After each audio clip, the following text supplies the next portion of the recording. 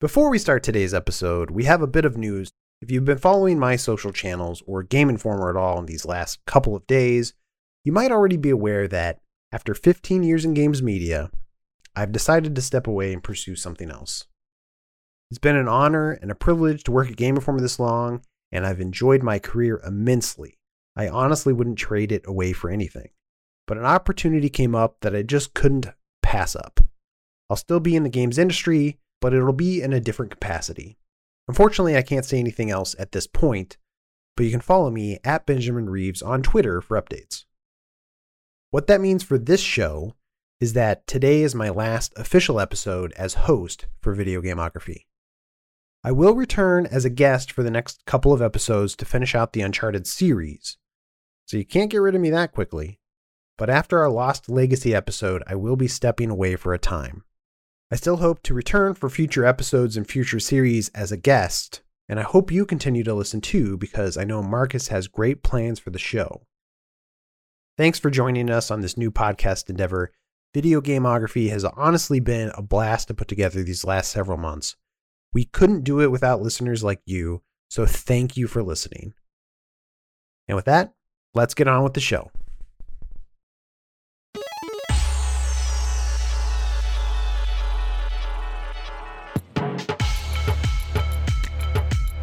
Uncover the truth.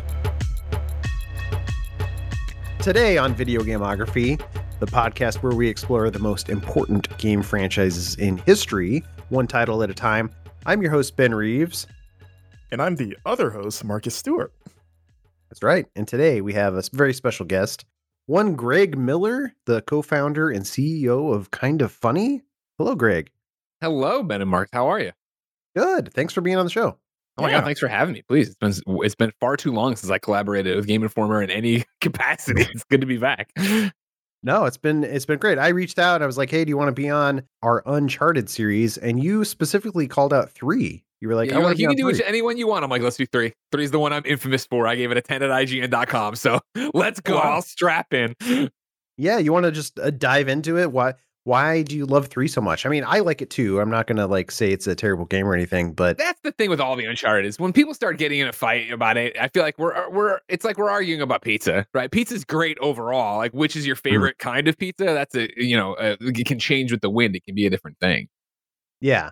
It's just with 3, it kind of sits between 2 and 4, which are kind of held up by a lot of people as the best ones. And so 3 kind of gets overlooked a little bit, but I don't know, maybe you could talk about why specifically 3 is beloved to you.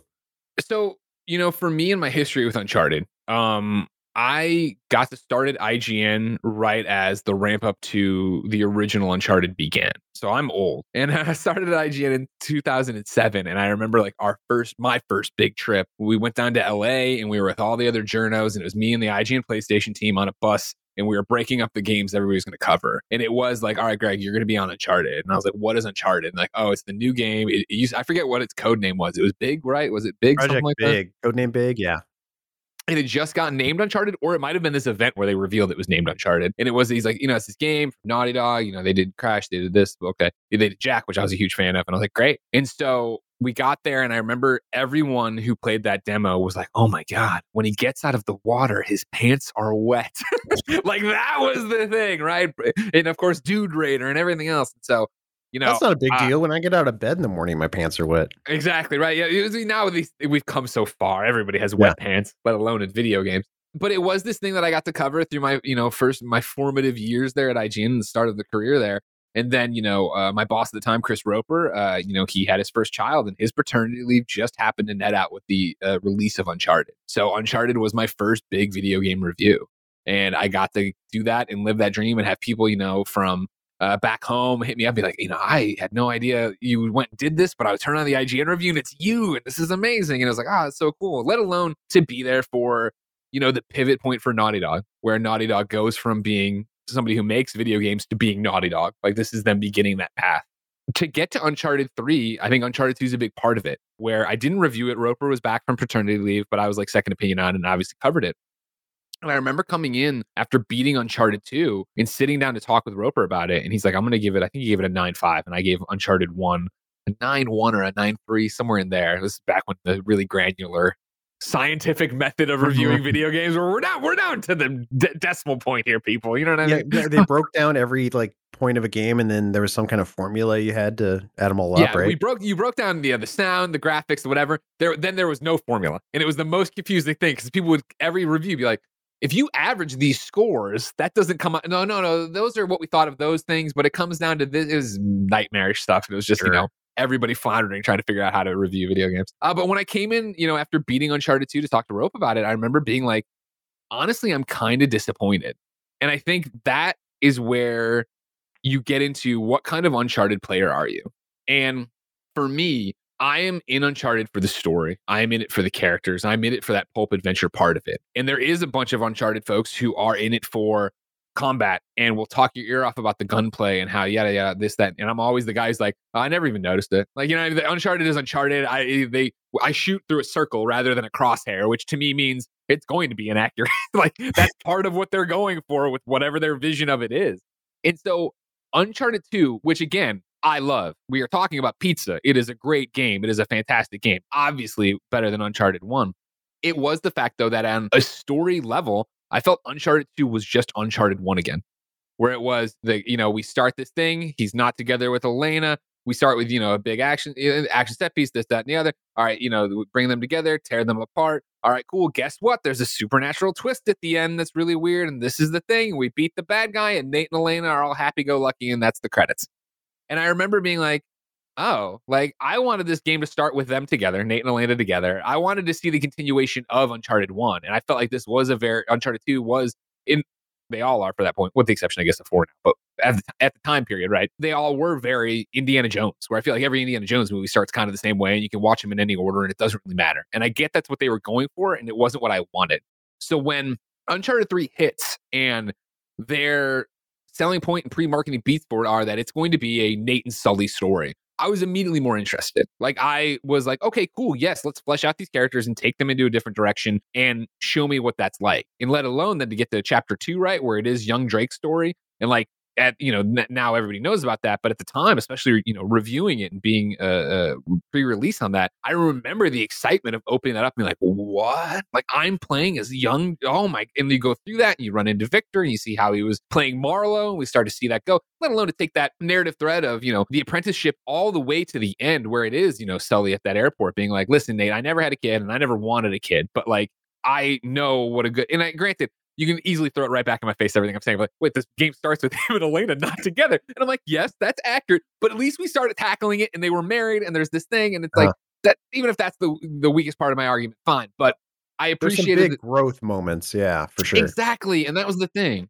But there is a thing. They got married. Their relationship advanced. We see a little bit and we see conflict there. And, I think we've talked about it before, Ben. You mentioned, a growth moment. There's growth in this game for these characters. And that meant something to me, let alone the fact that I thought it wasn't interesting. I remember playing and be like, oh my God, like rolling my eyes, like, are we getting into another supernatural thing? And no, there's justifications to it, right? Like they've drugged Nate in the one thing, the water's being poisoned here. Like it isn't, it's fantastical fantasy stuff, but and there's, you also have to suspend disbelief of like, wait, how did Talbot get out of that area? Like when they corner him and he disappears, like how the hell did he get out of there? Like there's all this stuff, but it was like, they kept giving you the red herring that it was going to be supernatural, and then it wasn't. And I appreciated that. And I think, their focus on melee, the set pieces, like obviously we all talk about the train from Uncharted 2, but I remember the plane sequence in Uncharted 3 so well.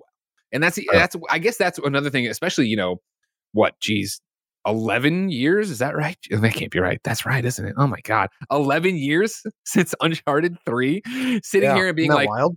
I remember so many more moments, I would say, from Uncharted 3 than Uncharted 2. And again, not to say I don't remember Uncharted 2, like Elena Fisher, last year's model, is such a great line in Uncharted 2, right? But like, I remember sitting there and that first time Catherine Marlowe has her glasses off, she has the book, and she's like, oh, I think I know you better than yourself, Mr. Drake, or I know you better than anyone, Mr. Drake, but that's not your real name, is it? But no need to focus on that. I was like, no, focus on that. What are you doing? Like, it was this thing of showing that she was this villain that was ahead of the game in a way that wasn't Lazarevich. Mm-hmm. I want to drink blue sap from this tree. All right, here comes a boring ass boss fight. Like, well, I don't know. That blue sap looked pretty tasty. I guess did look good. Oh, don't get me wrong. I'd take a glass. It reminded me a lot of like the food from Hook, the imaginary Fuji. You know what? I'd eat that. That looks pretty good. we've talked a lot in previous episodes just about Uncharted's, I guess, villain problem, you could call Sure, it. for Just sure. the villains in the first two games were pretty lame. And I think 3 was sort of a turning point. It definitely has better, more memorable villains. I think the last boss fight is still maybe lacking a little bit, but I mean, I don't know, you can't beat up an old lady, right? So they had to have another character for you to fight. But 100%. at least Catherine was interesting, and like part of that's the voice actress, I'm sure, just bringing a lot to the table. But she was definitely a sort of an imposing character and a unique character for the franchise. Yeah, because I think it was one of those where you felt like she was using her smarts. Like, and not to mention she knew Sully for so long and all these different things. Whereas, yeah, Uncharted 1, right, it's a deal gone wrong or whatever. And then you had Eddie running around. And then Uncharted 2, yeah, it's Lazarevich. Okay, cool. He's going to go do this thing. And then you get to hear where it is an intellectual villain more than a physical one. And again, yeah, I feel like you get into that point where, yeah, Uncharted's have these troubled final boss battles, because honestly, to me, that's not what the game is. The game is the climbing, the exploration, the fun actiony gunplay, and then all right, now you have to 1v1 this guy, and it's like, well, is that interesting? And I think they do better job later on, like the Cutlass fight and a few other things as we go further into the series. But we are seeing them take those steps to become again the Naughty Dog that is the Naughty Dog we know and love now. Yeah, for sure. Well, yeah, Marcus, what about you? What was your take on Uncharted 3 when you first played it? I loved it. I remember feeling like it didn't blow me away the same way Uncharted 2 did, because it's not the same leap that Uncharted 2 was from Uncharted 1. So like I remember at the time thinking like, oh, this is really fun, but it was almost like it plateaued a little bit just in terms of like the scope and some of the like set piece stuff, even though it's still spectacular. Like you mentioned, Greg, the airplane thing is still super cool.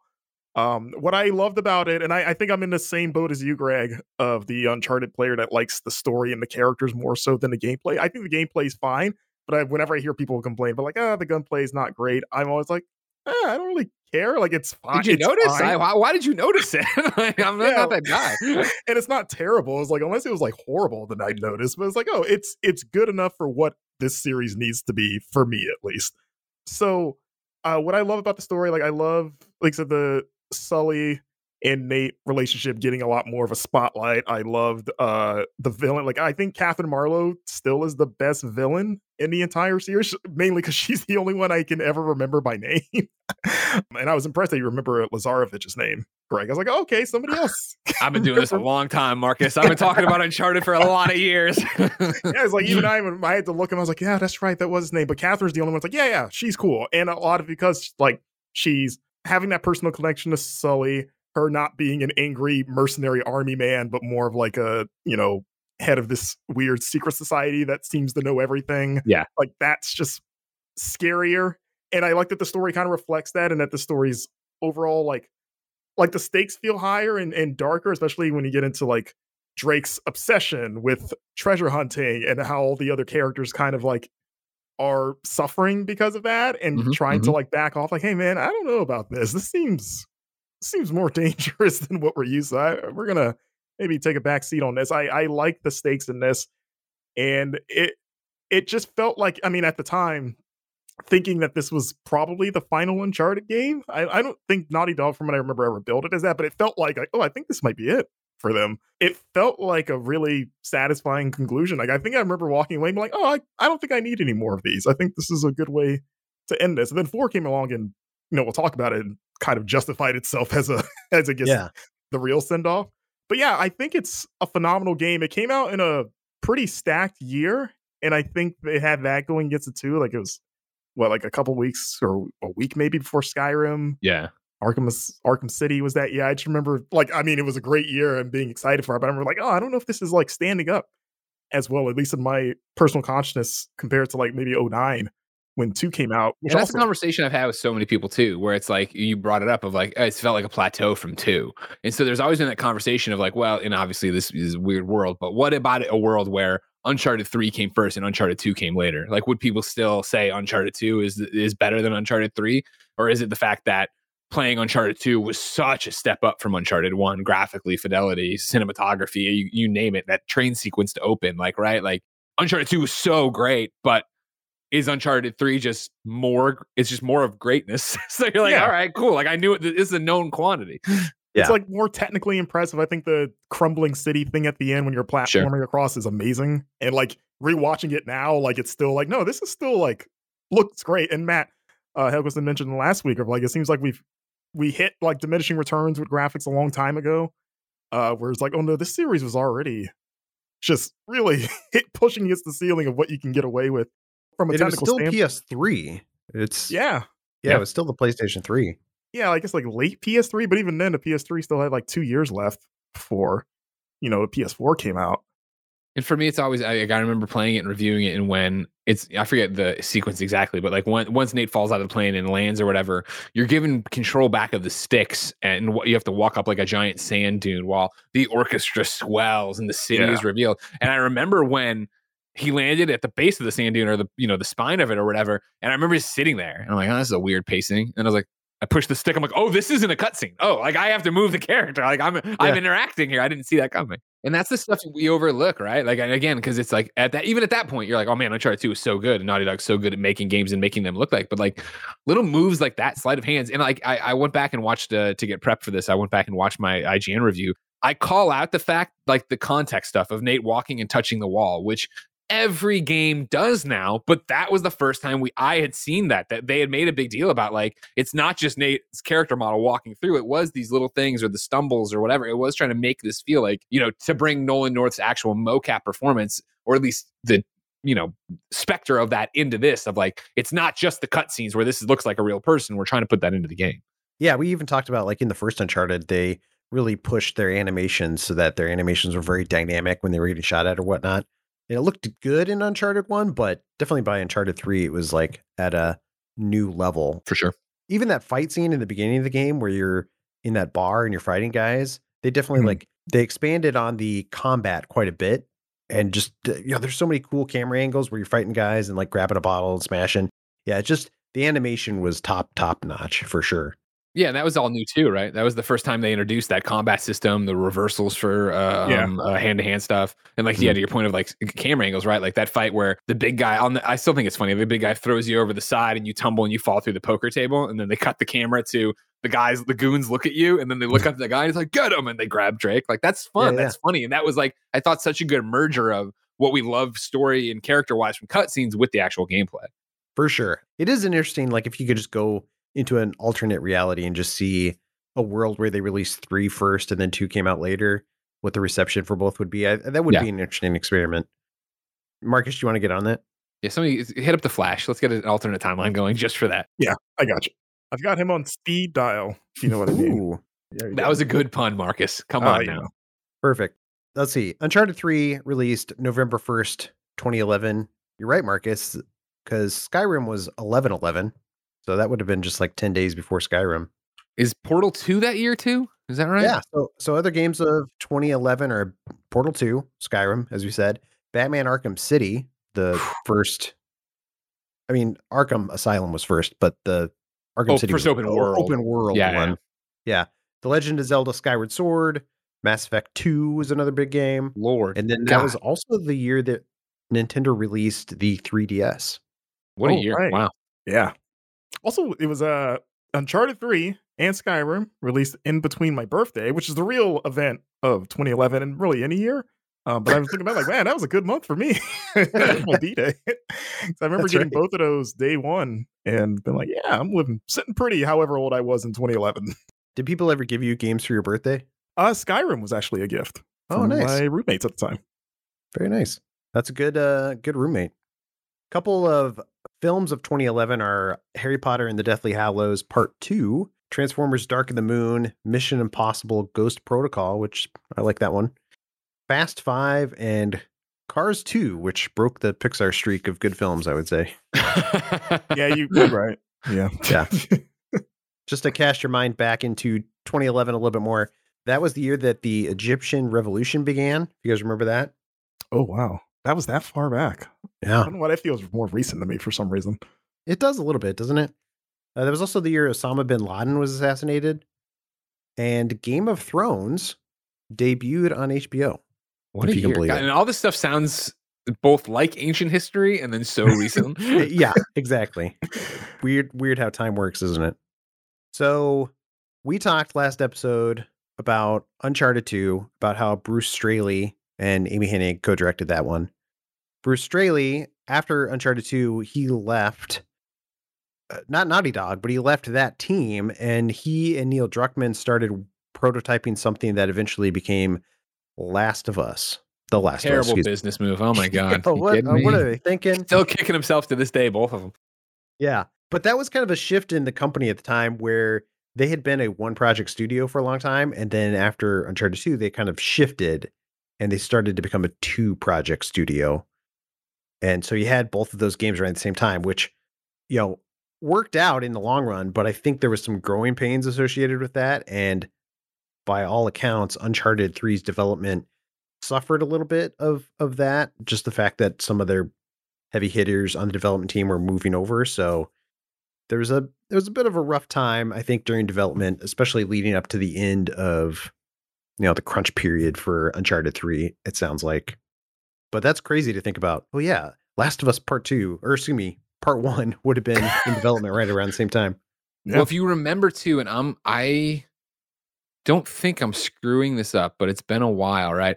Remember that in the bar in Uncharted 3 is the newspaper that teases The Last of Us, where it's like, oh, cordyceps, or there's this new play or thing that could be a problem or whatever it says. I forget.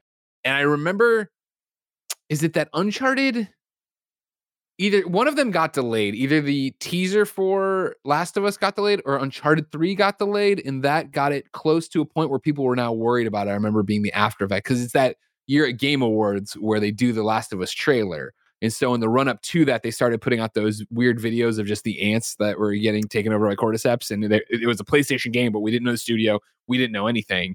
And so I remember there being this big thing when it actually got announced that there was like, whew, we were afraid that was going to worry, but I can't remember what the timeline is anymore. God, this is a bad story, but there's something here about the newspaper and the actual announcement of The Last of Us were somehow. Sounds like there's an interesting story in there for sure. Uncharted 2 came out in 2009, so that would have been just 2 years prior. So I don't think Uncharted 3 got delayed.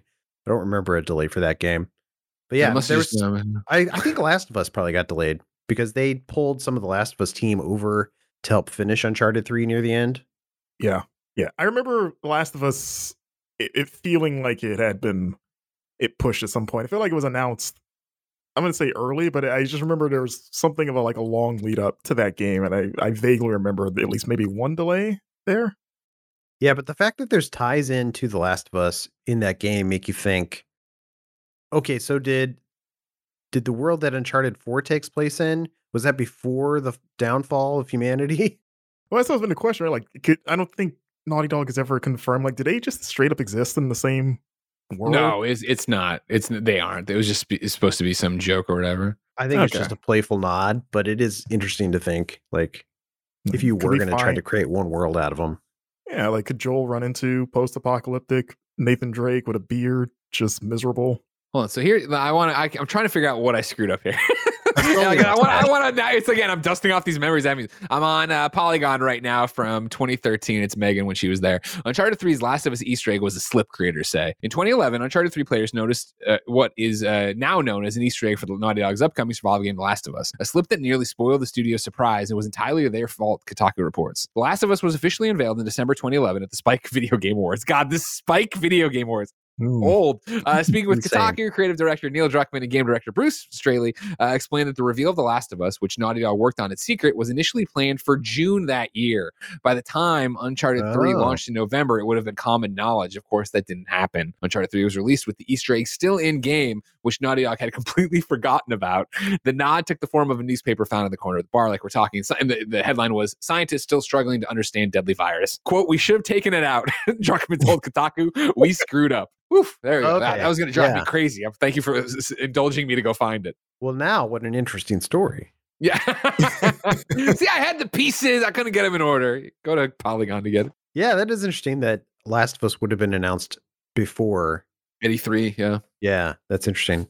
Going back to Uncharted 2, though, we talked about the big set pieces, and that was a big thing that made that game such a hit. Is people really fell in love with the train sequence, and Naughty Dog just felt we're going to focus in on doing more big spectacular set pieces. And I would say Uncharted 3 probably has more of those. I think you were kind of alluding to that, Greg. There's the boat where you're running across the boat and it's falling apart. There's Sure. obviously because the boat, there's the ballroom sinking scene, right? Where like the boat's tipping up and you're climbing out that way. Yeah, and then there's the airplane scene. Yeah. Which they clearly took inspiration for in the film. Yeah. And then, there's the sequence even where you're running across the desert in the camels, the Lawrence of Arabia scene. So I feel like there's more big set piece moments in 3. No, you're right. I don't know what it is. I don't know why some of them aren't as memorable. I don't know if it's maybe there's so much of them that they maybe bled together at a certain point. But I think the jig's up. I think the jig was up. Like that's after Uncharted 2, that's what you expected from Uncharted. And I don't think it matters as much that Uncharted 2 had the big train scene we all remember, because that made the impression, that made the mark. You remember that moment. So then Uncharted 3, we have to put more in and starts getting into a model. Well, I expect big things. So you don't even think about how big these are anymore. Yeah, because I was like the ship sinking thing was actually like super cool. Like seeing it flood in real time, and you're like climbing on the chandelier. So like, why don't we talk about this more? I remember being blown away by that ship sinking sequence. I was like, this is the coolest moment maybe in any video game ever. And then the airplane sequence was also really cool. Do you think we'd even remember, because the airplane sequence they had revealed before the game came out, like that was like the big thing that they put out there in like a Subway commercial? I was like, oh, oh yeah, was he like diving for a Subway or something? Yeah, sandwich. They had Subway. Yeah, there was a whole thing of him hanging out on the thing, and they just edited it. And he's like, "Eat fresh" or whatever with the sandwich. It looked so janky, like it was just photoshopped into his hand. Yeah, it was terrible. Oh, wow, I don't remember that at all. Wow, maybe I'm glad. It's one of those memories I distinctly remember, because it was like literally I was so excited to get Uncharted 3 the next day for review, and like that night they debuted that commercial, and I was like, I don't want to know any more about this game. Like it would have been awesome to fall out of a plane and not know I was about to fall out of a plane. Yeah, I wonder if that's why that scene is so memorable. It's like, oh, we kind of saw it for like all the marketing stuff, and like when you get to it in the game, you're like, oh, here we go, this is the thing. Yeah. Whereas like the train thing, they tease it in game at the beginning, the in media res thing, but even then you didn't know what happened. You saw the aftermath, like, oh, okay, what was this all about? Yeah, he's bleeding, hanging, yeah. I know Naughty Dog wanted to put a big focus on Melee, which we already talked about. So the Melee system was totally revamped, which I actually really liked the Melee system in Uncharted 3. I remember several sequences in the game where I would try to, like, I'm not even going to do gunplay here. I'm just going to try to, like, rush these guys and fight them with my bare zip hands. over to them if you're close enough. Yeah. You're like almost teleporting across the field, which felt nice. And also it just felt, to me, like it made Drake, feel less like a murderer and not just mowing down like 100 dudes. Like, well, in my head canon, he feels like more of a fist fighter guy. So I just kind of want to melee everybody. Yeah, if you're punching a guy, he's just getting knocked out. It's kind of Indiana Jones, right? Whereas if you're shooting people, they're dying. Yeah, not the Uncharted one. Uncharted one, like monster closets of pirates coming over the wall, and you're just AKing them, like die. They just need to put like big boxing gloves on all the bullets, and then you just feel like you're knocking the guys out instead of like killing them. They say Drake he adopts a Batman no kill policy, and they establish that he just uses rubber bullets for everything. That's exactly. Right. He has nadarangs that he's just throwing at everybody. Giant gun. Yeah. Cool. Yeah, the big desert sequence was a big thing for them. I remember. So Brian Vore, who worked for Gameography at the time, he either wrote a cover story or some kind of like big feature on the game where he went to visit Naughty Dog. And there was some anecdote that from the team back then where they were really impressed with the sand in the game Journey. That game company's Journey. The sand in that game looked incredible. And so Naughty Dog was like going over to that game company, like, how are you guys doing the sand? Like we're working on sand too. Like we want to do what you guys are doing. And that game company's like, oh yeah, it's easy. We just took one of like the core processors from the PlayStation. Just that's all it's doing is making sand. And Naughty Dog's like, well, we can't do that. That's a little bit tougher for us. Yeah. We can't have like one processor just solely focused on that. But I still think the sand looked pretty good. Oh yeah, because that would have been because Journey didn't release till the following year. So like, I wonder, like, I guess they would have had some knowledge of what that studio was doing, and somebody saw something there and was like, we got to go check this out. In my mind I was thinking like, wait, didn't Journey come like a good while after 3? Well, Journey was announced a ways before it was put out, I believe. And they were using them. That was still when that game company had like their incubator deal with Sony for multiple games. So it was probably internally getting kicked around from them at the Santa Monica incubator talking about everything. Right. Yeah, it's just interesting to think about both those games being developed at the same time. I mean, those two games still, maybe to this day, have the best video game sand. Agreed. Mm-hmm. Otherwise, I mean, development was hard. Probably not as hard as the first game, like I said, but there was like one last minute bug fix they found right near the end of development, which they almost shipped a totally broken game, apparently. There's a quote from Christian Gierling. Is that how you say his name? At the time, he was one of the vice presidents for Naughty Dog. But Yeah. they were taking the game home. He took the game home to play it like a couple of weeks before they went gold and they shipped it out just to play through the whole thing one final time. Anyway, this is the quote he wrote on a naughtydog.com blog post a few years ago for the 10-year anniversary. So just like last year, I guess. Anyway, he says, the game was almost done. We had sent most of the team home to play the game as we only had a few days left before we were submitting the final build to Sony for manufacturing. I myself brought the game home and started playing the game from the beginning. And after a few hours of playing, the game started having glitches. The glitches got worse and worse until enemies would become invisible. The ocean became blood red and levels became outright missing entirely. I freaked out. And then the next morning I walked into Evan's office saying, we can't ship a game like this. And so they had like hours to like put in a patch fix. Apparently it was a problem with release day PS3s, but every PS3 since then was fine with the game. But like there was like the original PS3s were not working with the game. So they had to like put out a patch, scramble and put in this patch within like 2 days. Everything you said sounded just like one of the hallucination sequences from 3. They should. That's what was happening. Yeah, they were just having a hallucination. Yeah, they just shipped it and just said, like, no, this is supposed to happen. It's a miracle we get any video game ever. Yeah, it really is. It was in the same blog post, Evan Wells, who was the president, still is the president, right? Yeah, he's co-president, I think, with Neil now. Yeah, he was like, here's something I would do differently. He said, announcing your ship date the same day that you announce your game is not a great idea. Our reveal trailer included our release date, and sticking to that was extraordinarily difficult. We had to pull almost all of the already limited resources from early development on The Last of Us over to this project, and it was still a challenging development process. Glad no one does that anymore. Yeah, nobody. It's great. But, I mean, like we said, I think we're all fans. I know there's some detractors out there, but I don't know what they're complaining about, really. Yeah, is it like the Uncharted 1 thing of like people ragging on that game after the fact when it's like it's not a bad game. It's just it was a good game and then the sequels were just better. So it just became worse by comparison, I guess. But yeah, there's a lot of that for sure. Yeah, in 3, like I said, like the worst thing I could ever say about it is like, oh, it feels more like Uncharted 2, this awesome game. Like it didn't maybe push the bar as much as Uncharted 2 did, but it has nothing to do with it being bad. Like it's a super fun game, and if you love that series, then I really don't see why you wouldn't love this one at all. I remember people being on it about the gunplay, and they're always on it about gunplay in every Naughty Dog game, period. But there was something that they changed in the initial rollout of Uncharted 3's gunplay that people hated. And I remember they like brought in a group of Naughty Dog super fans to like have them, it was after launch, play it and then tweak stuff and put out a patch for it for whatever they thought was wrong with it. But again, I'm not the first person shooter. I need this to be pinpoint accurate. You know what I mean? Like I'm used to Drake in 1, 2, and then 3 shooting people in the head and that not counting as a real headshot. That's not taking the person out. You know what I mean? Like, all right, whatever. Yeah. The one thing that I'll say about that game, and this is more of like this is such a gamey thing, whereas you'll line up a shot with a guy and you can tell that the AI is sort of dodging and weaving out of your way, almost to the point where it's like, how does this guy know where my crosshair is? Like, it's like he's dodging right out of the way of the crosshair. And it's totally a game thing to make the game a little bit more fun. Like, it's a little bit more challenging to line up a shot. But that's one of the things about Uncharted's gameplay I've always sort of noticed is how the AI is so aware of where I'm shooting. Ben, those are trained soldiers. They've been getting shot at for a long time. They can. The first thing they're taught in basic training is to dodge and weave.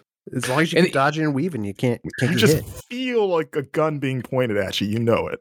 I remember too the main thing people would throw at me when after my review was live and then they got their hands on it was the annoying gunfight you had to get on the ship. When you get to like the shipyard and you're making your way through it and like I remember it's hard now obviously, but I remember there were a ton of snipers and there was a whole bunch of people to shoot and fight that from at a distance. And I remember my boss at the time when he had the copy texting me and being like, dude, this section, what the hell? And I'm like, oh yeah, it's tough, it's hard, but you can get through it. It was one of those things of like, I think people wanted that. There was like those specific difficulty spikes that people had an issue with. I remember that sequence. Like, I think there was just too many enemies in that area where you just kind of get a little bit tired of the same thing over and over again. I remember that sequence. The part of the game that I had the biggest problem with is there's a sequence where right after the plane crash, you're running through the desert. It's for like 10 minutes. It's a pretty long scene where Nathan is just super dehydrated and he's seeing hallucinations, like visions on the horizon. And you're like, man, this guy just needs a drink of water. And then he finally breaks into an enemy encampment or something. He even lands in like a pool of water. And then there's immediately a shootout. And I'm like, I really want him to have a drink of water first. Let me drink.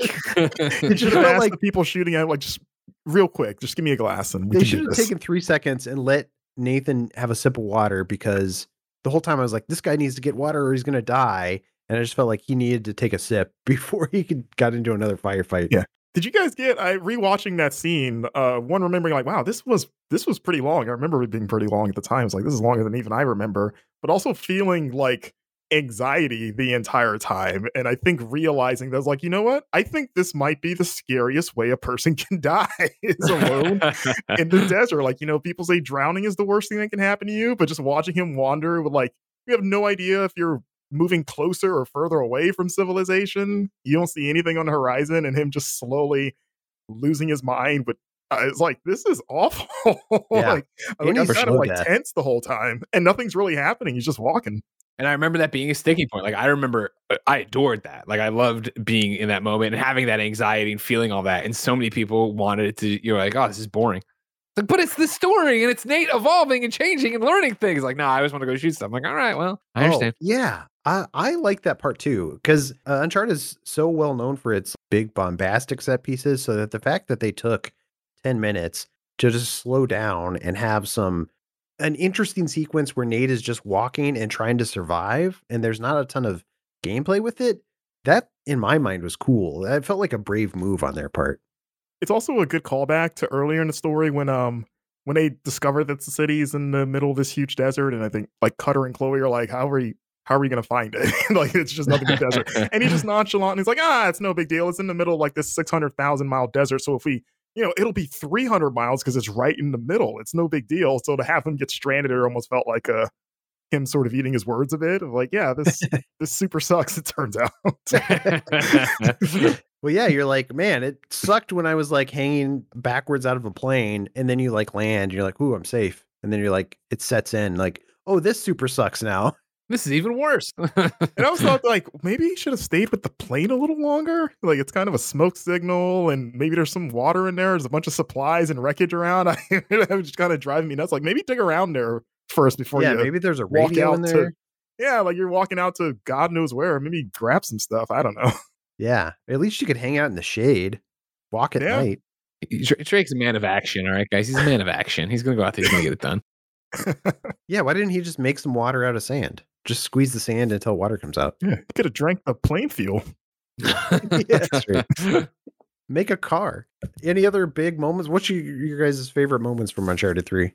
For me, yeah, it's definitely that Catherine Marlowe conversation where, like, we've been with Drake for 2.5 games at that point, and I never considered that. I didn't really know his backstory, that his name really wasn't Drake, that he didn't have this, he manufactured this whole Sir Francis Drake obsession he has kind of thing. I was like, oh my God, that was crazy. And then, yeah, like in terms of gameplay would be that first reveal of young Drake, where you start playing that, because I remember that being so unexpected. And I know, you can go in and like, Naughty Dog's done similar things now in their other games, but at the time they had it, and that was like such a cool narrative device to get us there.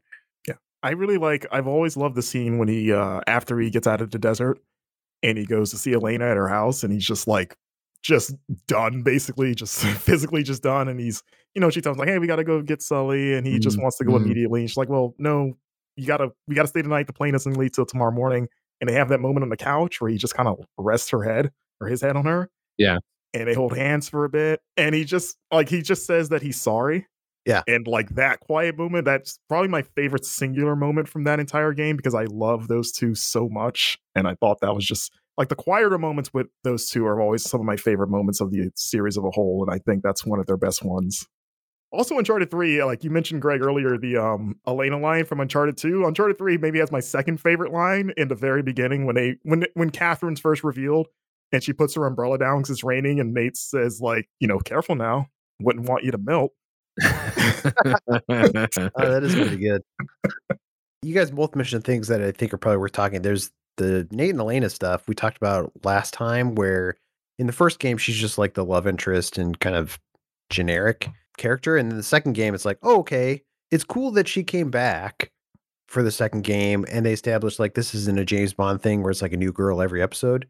But it's not really until the third game where I feel like they're starting to tell a bit more of a mature, almost love stories. I don't even know if love story is appropriate. They're telling a mature relationship. Like they were married at one point and it didn't work out. Like that's kind of a mature thing for a game to explore. And I just thought it was a really interesting way for them to show a story about two people who care about each other and are trying to figure it out. And I really like that about Uncharted. Yeah, that aren't getting it right yet. Yeah. I think that's what it's such an interesting narrative thread all the way through 4, where, number one, yeah, they are the partners and adversaries, then they kind of fall in love or whatever, or at least in lust, right? That fizzles out and they break up, then they're reunited, they kind of rekindle that spark, and that leads them to be like, well, if we keep coming back together, let's get married. I'm filling in gaps, obviously, between the games. And then, yeah, it is what Uncharted 3 does really well, and we talked about earlier, right? Of like, Nate's obsession with having to do this, and everybody's like, oh, do we really have to do this? Are we really treasuring it? But it brings them back together, and then we get to 4, which I don't know how much if you guys are going no spoilers or whatever for 4 as you get there, but like I think 4 opens in such an interesting, albeit depressing place of like Nate finally settled. He finally settled down, but he settled, and it's not like he doesn't love Elena. It's just that he's not fulfilled, but he's jerked her around for 3 games, right? And an entire life of what this is, and he's doing it now. But how can he still be Nathan Drake and also be married to her in a happy way? And I like that rather than that playing out in between the games, like these other pivotal relationship moments have, that's what Uncharted 4 is, as they figure that out together and, both come apart and come back together in the same game. Yeah. I think I also appreciate that they don't spell out clearly what their relationship, like the trajectory of it. Like you just get enough context clues, but like, oh, okay. Because I remember at the time, I didn't even think they were married. I thought they had been engaged and just maybe Drake got cold feet and just like ran off on her or something. So I remember like, oh, maybe they didn't pull the trigger. And it wasn't until like years later, it's like, oh no, they were actually straight up married. Okay. And like, either way it works, but I like that they kind of leave it to you to kind of connect the dots and like, for sure. They don't insult your intelligence, right? They're like, you can kind of figure this out. Well, I also like that just because, like, not even just games, but if you look at movies, anytime they show a romance on screen, game, or even books too, usually the story is all about two people leading up to them hooking up or getting married. And like, once they're married or, they're together, the story's over. Yeah, they're good. There's so much other stuff that happens after that is interesting fodder for a narrative. And I like that they went there. It's like, hey, what is the romance between two people who are married? Like, show that a little bit, because as a person who's married, that is interesting to me. Yeah. It's like marriage is always the like safe zone of like, hey, you got here. That means you're smooth sailing for the rest of your life. Happily ever after. Yeah, that's the trick is like, once you're married, it's like not like smooth sailing and everything's done. Like, if anything, like, yeah, there's still hard stuff. There's still like a lot of romance and passion. And it's a sweet story you can tell of two people who are together and fighting and trying to like sacrifice and love each other over the long haul. I think that's cool. Especially Nate, who was Nate has such a tumultuous childhood that like we still don't get all like completely explained, but we know enough about like what happened to his parents. And like there's clearly a lot of emotional baggage that he has. And like so you find like, oh yeah, he brought all of that baggage into this this marriage. And clearly it, caused it to kind of implode. It seemed like it was his fault, whatever happened. Well, for sure, he's self-destructive, right? All he knows is to chase his own tendencies. And again, to pull from 4, we see him as an orphan, right? Then you see him on the streets here in 3, and then you see him get in with Victor Sullivan, who, for all we know, and as we know from his stories, right, has never been the father figure, has never, at least not the what you'd want to see on 50s TV father figure. Like he's raised Nate to be another him, which is this gallivanting adventure woman in every port, and he's going to go try to chase his fortune or whatever.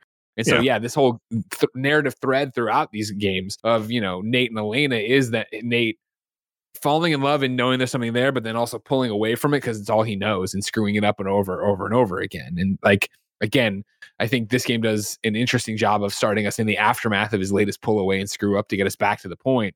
But yeah, Uncharted 4 does a really good job of letting us live all that stuff that happened off screen. But I know that's your next episode, so I won't get into that.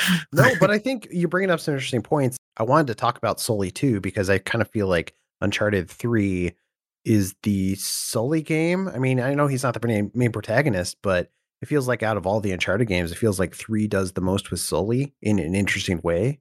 Because the first game, there is something about him in the first game where you're like, I kind of like that guy. I don't know what it is. I think the voice actor brings a lot to the table, like Richard McGonagall. Yeah, exactly. And then 2, he's still there, and you like him, but isn't really until 3 where you get to explore his history.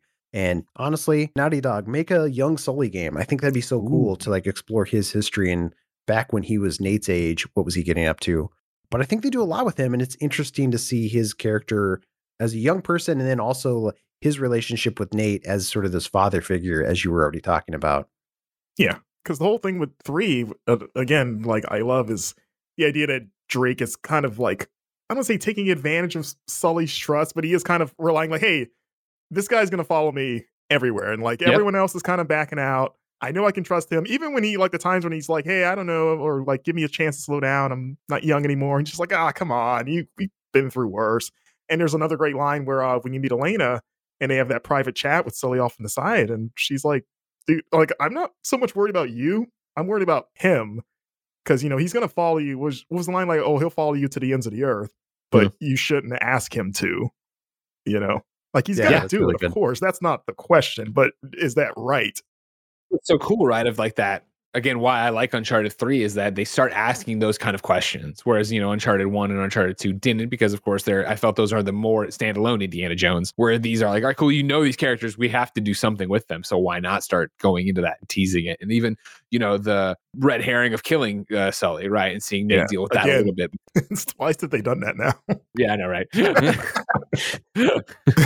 The first time we didn't know. We didn't care. Yeah, the first time I believed because they're like, oh, I guess he just isn't important. I guess they just killed off that old guy. This time you're like, no. Well, I don't know. Before we maybe move on, should we talk at all about multiplayer? Did you guys spend much time in the multiplayer? Not as much as 2. Like I mentioned last week that I was really into Uncharted 2's multiplayer. I remember dipping into 3's for a bit, but for whatever reason, it just didn't grab me the same way of 2's. I don't remember maybe if it was like too much of the same or if it was better or worse, but I remember like diving in for like a week or so and be like, this is okay. And then never really touched it again. I don't know why.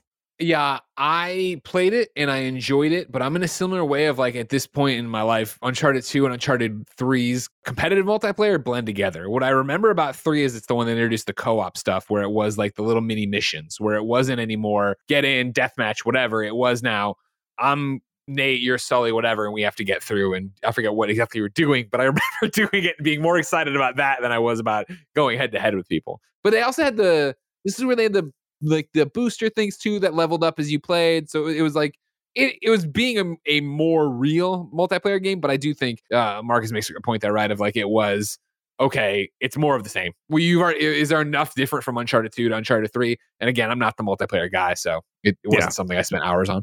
It's one of those things where there's so many games that focus on multiplayer, especially these days. Even games that focus on just competitive multiplayer, and that's all they do, and that's their specialty. So if the fact that Uncharted 3 and Uncharted 2 had multiplayer that was competent at all and fun at all was kind of impressive. But sure. I didn't spend a ton of time in 3's multiplayer. I think I got that out of my system in 2, but by my account, my memory of it, and like talking to people who played it, my understanding was that 3 was a little bit better than 2, even like they had refined a few things, and people seem to like the multiplayer in 3. It's back when, everyone and their mother was like, we're making a single player game, but we're putting a multiplayer in it. Don't worry. Don't trade it back to GameStop right away. There's going to be a reason for you to play and keep going. And so it was, I remember, remarkable that here Naughty Dog was doing this and they were fun, but I think it's at a time when even if PlayStation, because you talk about PlayStation Studios now, and what is PlayStation Studios, right? It's these big AAA single player narratives that you're going to love and have all these like, blockbuster moments and feels, and it's going to, be cinematic and yada yada. This was a time where even if PlayStation didn't know that was their identity, I think the PlayStation fan base did to an extent, where it was like, there's going to be hardcore people who will play this, but it's not going to be the majority of people. Majority of people are showing up to play the story and then bounce to something else. Yeah.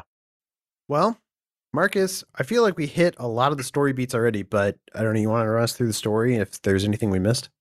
Yeah, I mean, I guess the thing we haven't talked about is like what they're actually trying to chase after, like what's the MacGuffin in this game, and this time it's so I think you said that last time too, and it's funny that we can talk for I don't know how long we talked, like half an hour about the story, and we didn't really talk about the quote unquote plot, whatever that main through line was, but we talked so much because this game, the series, does such a good job with the characters, and that's what's super memorable about these games. Yeah, I think I said it last time. It was like, that's what I'm in for the games. Like, the adventure they go on is almost inconsequential to me. I just want to hang out with them, and whatever weird little pirate ship or temple or whatever they want to go explore, it's like, whatever, cool. It'll probably be entertaining. And I'm like a history nerd, so like I'm gonna be entertained no matter what. I legitimately couldn't. I remember that she needed the ring to put in the thing to turn the thing that then revealed the next clue. We eventually get to the lost city, right? That's where we were trying to find a lost city. Is that right? Yeah, it's the lost city of Ubar. Okay, located in Yemen, I believe, and they're going because they think that there's treasure there. And I think out of all the Uncharted stories, or at least up to this point, this is the most complex. Like, there's a lot of like weaving, like story weaves of like, the false leads and dead ends and stuff with the like you said, finding the ring and then finding the thing that they put the ring in and going to like the tomb to find another thing. And they're going to France, they're going to Syria. I do love a good elaborate ancient puzzle box thing. Like anything, if it's made out of stone and it has a bunch of gears in it, that's pretty good. And it's 1,000 years That's old. Good. I'll take that. I do love those elaborate systems. I also, and I completely forgot this was in the game until I rewatched it, but they have those weird spider things where they have those like light. Oh, the scarabs, right? Yeah, or not even scared. They're like straight up spy. I thought they were just did they do like the mummy? Did they just rip off I'm thinking the of scarabs from the mummy. Yeah, okay. Yeah, and I was like, oh no, there's like spiders. Like I don't remember any of these segments because they pop up multiple times, and it's I do remember those guys now. Yeah, and it's straight up a light. It's like a Plague Tale Innocence, basically, of like stay in the light because there's like you're surrounded by this swarm of like basically piranhas with legs that'll just tear you apart in seconds. And I'm still not entirely sure where they came from. It's like, I guess they're tied to the Lost City, even though we're like hundreds of miles away from where that ended up being. So like, I don't know what these things are exactly, but you just kind of go with it. Like, I guess they're connected somehow. But yeah, you find out that Francis Drake was part of a secret society with Queen Elizabeth and like Walter Raleigh and all these like influential figures, and that he had been sent to find this city by the Queen because it turns out there's like a hallucinogenic chemical something like substance that poisoned the water supply and drove everyone crazy that went there, and that's how the city collapsed. And somehow the Queen found out about it and was like, hey, if we get this, we can use this to like take over the world. Basically, we'll just we'll poison everybody and they'll go mad and they'll follow us. And then Drake, like he doesn't find the city, but he finds enough breadcrumbs to kind of figure out what was going on, and then he abandons it and covers up his traces. And that's kind of as the heroes kind of figure that out, that's when everyone starts backing out. And that's what I like about the story, because everyone, like Chloe and Elena especially, they start asking like, wait, so like Francis Drake, he traveled all this distance, got to where we are, then just noped out of there and then covered up his tracks as best he can. He probably did that for a reason, Nate. Maybe we should stop. And Nate's obsession, like, no, let's keep going.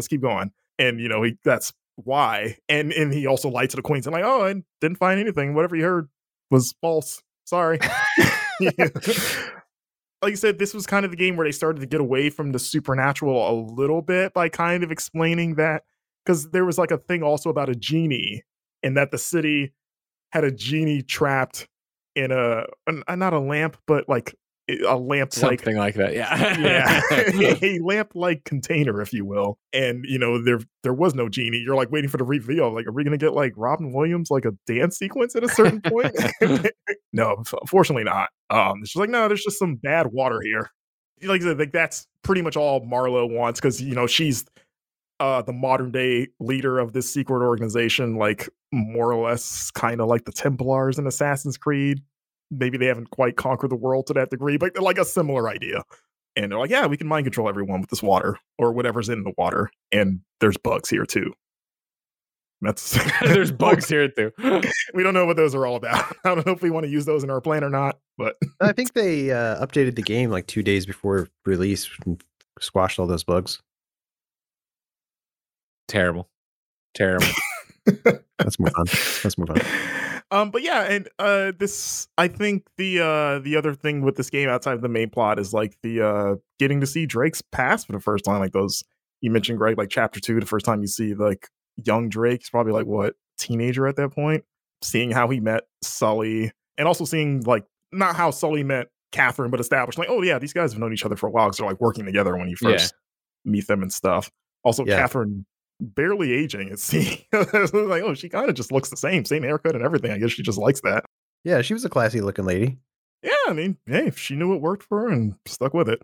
Back in the day, in the lead up to Uncharted 3, I forget after which trailer it was, I had put up this thing on IGN that was just me going down the conspiracy rabbit hole. And I had a theory that she was like 400 years old. Like I thought, like, because again, like we're so used to thinking of there's going to be this supernatural, otherworldly twist that I was like, I took all the stuff out of this like teaser trailer and I was like, well, this is that, but Christopher Marlowe's tied up in this as well. And so maybe Catherine Marlowe, and I had all these reasons that I thought she was 400 years old. And then it just turned out, no, she's a normal old lady. Like, great, she's just a lady. Do you like those, Greg? The supernatural twists? Do you think they add? Because I know in 4 that feels like they moved away from it. So do you wish 4 had more? No, I like it not being there. I like that they can tell us. It's not that I like or dislike it as much as I like that it doesn't have to be that. Because that was my problem with 2, right? Where I was like, oh, this is the same thing again. Whereas like if 2 would have come after 3 and we had like, oh, okay, cool. I get that there's weird stuff happening in the world, but it doesn't have to always be tied to that. Like I remember in Uncharted 1 specifically when you get into the underground or the submarine stuff, and it is like. And like it's like kind of like Until Dawn, like monsters start coming out. I remember being like, oh my God, I loved that at the time when it was, oh, this is a normal adventuring game. And then all of a sudden there was this, oh, no, it is not at all. It is Indiana Jones. This is going to happen. That part I loved. For Uncharted 2, I was like, well, clearly this is how it's going to go. Like you already showed me how it happened in 1 and then you're doing the same thing again. Yeah. What about you? Yeah, we've talked about it a little bit. Like I kind of like how they landed in 4, where it's not really. Even in 3 had a little bit of it. I like when you can kind of explain it away. Or yeah, I guess I like it both ways because I like Indiana Jones and I like that it has that mystical element to it and they don't need to explain it. I think that's the thing that bothers me sometimes when you feel like we're going to have this mystical element, but we're going to explain away these zombies because it's a plague. But like you always feel like you have to have a scientific explanation for it. Sure. It's like they're afraid to just say magic, even though it's like, yeah, you've gotten this far, you may as well just go all the way. Yeah, magic. Sure. Just have magic. That's fine with me. Yeah.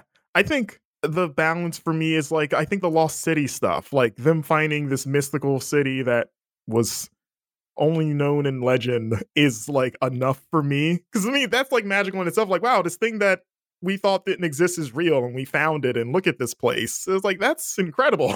Like that, and I almost feel like sometimes that kind of gets glossed up. Like, no, look what you found. This is like the discovery of a lifetime. So I don't need the city to be occupied with magical people. It can be a dead city that's just got like treasures everywhere. And I'm like, sure, that seems like a nice balance for like this world. And anything that beyond that maybe feels a little bit much. Yeah, I guess it was 2 years later, 2013, that the Tomb Raider reboot happened, and it felt like they were pulling a lot of stuff in from what Uncharted had done, but they were definitely leaning into like, yeah, it's just supernatural. That's just how it is. And I kind of like how the Tomb Raider reboot took that, at least that first game. Though Tomb Raider had always been historically super. And I mean, the first game had like dinosaurs and stuff. So let's bring back the dinosaurs. Get them in there. Yeah, what the hell? We need dinosaurs in Uncharted. Yeah. I would take an Uncharted game with dinosaurs. There's going to be a scene when Sully and Nate riding raptors together. Come on, Nate, we gotta go. I named this one Sully's raptor has a cigar sticking out of its mouth. A little mustache. Yeah. That'd be perfect. But yeah, I think by and large, like that's sort of the broad strokes. I think we've we'd be remiss to not mention the maybe silent MVP, the Tenzin of the game. We talked about last week how Tenzin, the Sherpa guy from 2, became like this weird cult figure in that game where people really liked him. I think that Charlie Cutter is kind of that for this game. I like Charlie. I kind of want more of him. I don't think, because he doesn't show up ever again after this, from what I remember. I don't think he shows up in 4 at all. I don't think so. I think they reference him at one point in 4. Yeah, that sounds right. I remember there's something about Cutter. They call out Charlie. Yeah, I think I mentioned it last week, but there was something where the voice actor was going to originally be a bigger part of the game, but then he got a job or something, and he had to go, and so they worked in that he gets that accident, hurts his leg. That's how they write him out of the story, but originally he was going to be a bigger part of the game. Yeah. Yeah, Graham McTavish is like a guy I still see it all the time. He's been in something recently on Netflix that I was watching, but it doesn't matter. But he's still doing a whole bunch of like live action stuff. We need to get him its own game, after young Sully. Give us, I don't know, Cutter's Adventures. Middle-aged Cutter. He's the kind of guy who I bet just always looks like that. He like spends 40 years of his life. He just looks like that. He's like the teacher, Mr. Strickland from Back to the Future. Oh, yeah, always the same age. Bald heads will do that to you. Yeah, exactly. By the time you're in your mid-20s, that's who you are now. Yeah. Yeah, I think Cutter's great. I think he's up there for some of my favorite, like, I guess, one-off characters.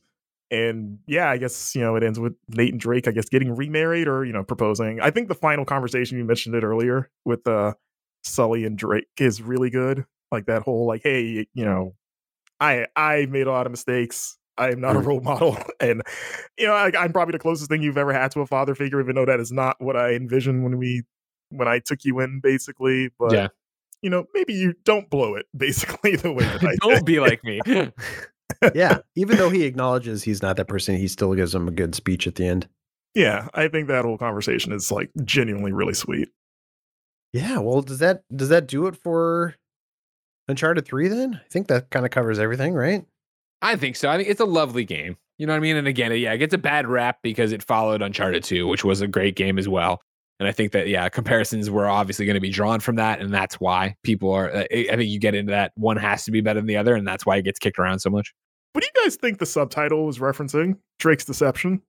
Multiple things, right? Like, I think it's the deception of who he really is. I think there's the reveal of that. I think it's what we're talking about earlier, the deception of what he's really doing. And like, he keeps stringing people along until like we have that conversation. Like, wait, they quit here too? Like, this is what happened? Like, I feel like he lies to his friends a lot in this from my memory. I haven't played it in a long time. Yeah, I noticed that the first and third game both have Drake in the title, and then the second and fourth have Thief in the title. And I always thought, are they doing that on purpose? Is that a weird coincidence? That, Drake's Deception, Drake's Fortune, and then what? Among Thieves, Thieves End. It's just interesting how they parallel each other. Is that something they would continue with 5? Would they work Drake into the title? Which Drake's might be weird. Depends who stars in it. Yeah, that's what I was just saying. It could be Drake's legacy. And it's not about him. Yeah. Well, they've already used legacy. Well, I guess they don't care about using the same words, I guess. But yeah. Yeah, I just think that I brought that up. Drake legacy. I don't know. Yeah, I only brought that up because I think that out of all the Uncharted subtitles, that is the one that's the most up for interpretation. The other ones are pretty straightforward. Doesn't it also play into Sir Francis Drake? Because he deceived people with what he was really doing with this, right? Like, he lied to the queen. Yeah. In the same way that Drake's Fortune obviously he was looking for Sir Francis Drake's fortune, but then it also is Nathan Drake chasing his fortune. Yeah. Good question, Marcus. If anybody knows out there, write in, let us know. I'm curious. There was one other thing I wanted to talk about before we totally go, and we don't have to spend a ton of time on it, but about a month after Uncharted 3 came out, another Uncharted game released, if you guys remember this. And it was Golden Abyss for the PlayStation Vita. Did either of you guys play this game? Oh, yeah, I played this game. You kidding me? Yeah. Oh, I remember. I forget if I reviewed it or if Colin reviewed it at the time at IGN, but we imported our Vitas from Japan, and it was the first thing like jumped into and played through and did all that with. Yeah. You want to talk about Marissa Chase, right? You want to talk about random name pulls of people from Uncharted's history. Yeah. I remember Marissa Chase and this prequel to all that. And again, another young Sully, but not as young as he is in this flashback because it's before this. But he's I remember this game. Sully. Yeah, because it's before Uncharted 1, is my understanding, right? So that's why Elaine is not in it, but it's like an adventure with Nate. They're definitely setting up Marissa Chase as like a love interest, but it doesn't seem like they ever get any very far because this is another one that's very much in the brand of like, oh, we're making Indiana Jones, where Indiana Jones has, whatever woman he's going to romance in that movie be that part until obviously later. But you know what I mean? Of like, this is what it is. And yeah, she was there for that part. She was along for the journey on that one. Yeah. Isn't Chloe in that game, or am I mistaken? I don't remember that anymore. I don't recall. I don't think so, but I might be swinging and missing on that one. Okay, I couldn't remember if that was the game that kind of established their relationship. Because, the first time you meet Chloe, you're like, oh, these guys already know each other. Or they have a history. Right. Well, they know each other biblically. That's right. But yeah, to answer your question, Ben, I never played it. It's the only Uncharted game I ever played. And it's only really? because I never owned a Vita. That's it. If I had a Vita, I would have bought it. I always wanted to buy a Vita. I never...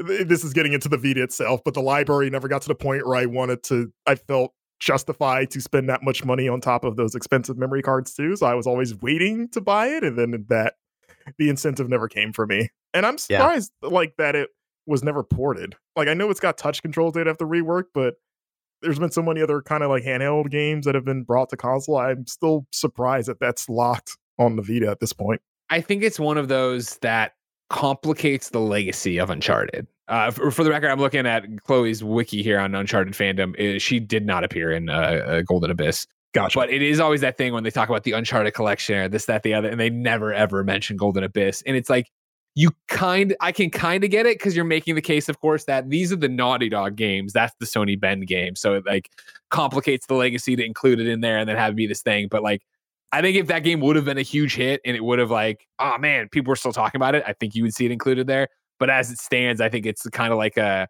Jack and Daxter Lost Frontier, where it's like, cool, this is a game that came out and it's a spin-off tie-in, whatever. It's fine, it's good, it's whatever you want it to be, but it isn't something that you need to get into the weeds of, like, if we're talking about what it is and what Uncharted is, just the development costs like you're talking about to go through and like, all right, well, because I don't think the touch stuff was optional in terms of climbing. Like, you could do it if you wanted to, but it was mainly the one of like, they had the stupid ones of like, they were using like invisible ink and you had to hold it up to a light source. And I remember being on a plane with my Vita, holding it up to the, like in the middle of the night, like holding it up to the light, trying to get whatever it was to do. Yeah, there was like, I want to say you were walking on tight ropes. You had to use the that might be right too. Yeah. You would cut down bamboo or something in your path with the machete by swiping at the screen. There's stuff like that. Sure. It felt like there was a lot of that, honestly. A lot of, let's see how we use the Vita in. It was a launch title, right? Ways. And it was, they for some reason thought everybody's going to want to swipe on the front and back, and that's what killed the Vita. I can't imagine playing a game like that on a plane with just weird touch controls. We got to do things. You're like in between two people that are just looking at you like, why is he? What are you doing? Moving his device around like that. But it was an okay game. I remember having a fun time with it, but it's not super memorable. I don't remember the game at all, other than a few character moments. I remember Marissa Chase being there. I remember young Sully. I remember the parrot. And then I remember that it was too long. It was a game that like I, minus that, and then now Lost Legacy, I have the Platinums and all the Uncharteds, right? And I was like, of course I'm going to Platinum this. And I remember I had to do the crushing playthrough of Golden Abyss and getting to the part where you got to snipe and you have to cover Marissa. And I was like, this sucks. I'm out. I was like, and it was how much more is left? Oh, there's a lot left too. And I hate this section. I'm like, I'm just not going to bother. It's also not a game where you really need to play because it's not really relevant. I don't know. There's nothing in it that is important to the larger franchise. Yeah, honestly. It's the Arkham Origins of Uncharted games. Yeah, that's a good analogy. Came out December 7th, 2011. We gave it an 8. Matt Helgeson, who was working at the time, gave it an 8, which I've been saying he reviewed our first 2 Uncharted games. Apparently, he reviewed the first 3 and Golden Abyss. So he reviewed 4 Uncharted games for us. Mr. Uncharted. I reviewed Golden Abyss as well, and I gave it an 8.5. Yeah. Which, I don't know. I'm not going to argue with you. I maybe would give it a little bit lower score, but some of that's just in hindsight. Yeah, of course. Yeah. You mentioned, Greg, that it's by Sony Bend, so the guys who are famous for the Siphon Filter series and most recently Days Gone, that was their game. Do you think you'll ever dig it up and play it, Marcus?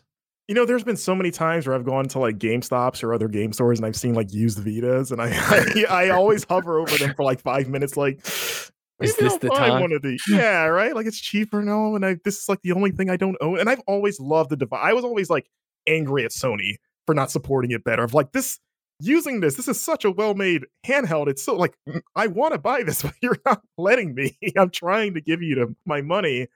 So like, I think one day I will finally pull that trigger, because that is really the only, like, there's very few Vita exclusives, because so many of them were on PS3 or PS4 too, like a lot of games like Sound Shapes or something like that. Sure. That would probably be the number one game I would play besides like Persona 4. Well, I mean, even Persona 4 is on PC now. So yeah, it pretty much just be that one. Freedom Wars. You could still get Freedom Wars and go play Freedom Wars. A great Vita game. That Tearaway game was pretty good. I know they re-released it on PS4, I have it on PS4. Yeah. But it was a little bit different on the Vita. Yeah, it was cooler because they used the like pads and stuff like that. Right. So I remember playing the demo of it at like a Vita kiosk. Poor Vita. Rest in peace. Yeah, poor Vita. Godspeed into the night, young one. Young Vita. I don't know. Yeah, but going back to Uncharted 3, as we said, that came out, just a month earlier, November 1st. We gave it a 9. Too, the one thing, sorry, and not to be nickel and diamond you here, is that of course you're reviewing like I was off the Japanese copy. It wouldn't come to America until February 2012. So what happened is the Vita launched in December in Japan, and so people imported it, and it was dual language tracks, and it was region free, so it was whatever, and that's how we all got. You're talking Golden Abyss. Okay, yeah, that's a good clarification then. Yeah, it was a few months later then, technically. Still felt like it was overshadowed by 3. Oh, 100%. But anyway, Uncharted 3, we gave a 9.5 to, and you've said, Greg, that you gave it a 10. Infamously. It's a good game. Yeah. Great. Yeah, great game. Sony has said that they shipped 3.8 million copies globally on launch day. That's shipped, not sold, but that's still pretty impressive. And I believe, it's hard to get exact numbers a lot of times, but according to a couple places, Uncharted 3's week 1 sales were double that of Uncharted 2, which is kind of wild. So it was a pretty big success. Yeah, deservedly so. Yeah, at that point, the series, we talked about how Uncharted like stacks up in terms of mainstream appeal, if it's up there with like the Halos or not, or if it's just like a gamer series. I think at that point, especially after 2, it kind of become more of a mainstream thing at that point. For sure. All right. Well, I think that's going to do it for us. Thanks everybody for being on. Thanks, Greg, for being on.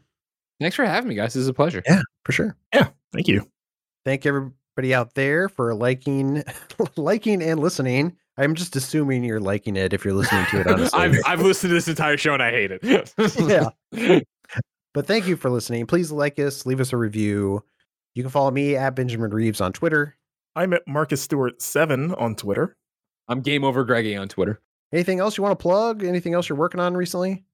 Sure. Oh man, we're just like you guys in the heart of review season. So if you like us talking about stuff like Horizon, come by and listen to, or Elden Ring soon. Elden Ring soon. Come on by, listen to the Kind of Funny Games cast. If you want more PlayStation talk, we do a show called PS I Love You XOXO each and every Tuesday.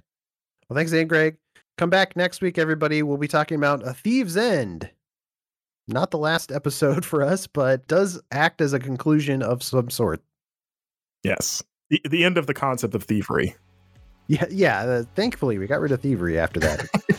So come back next week. And as always, don't be like me, kid.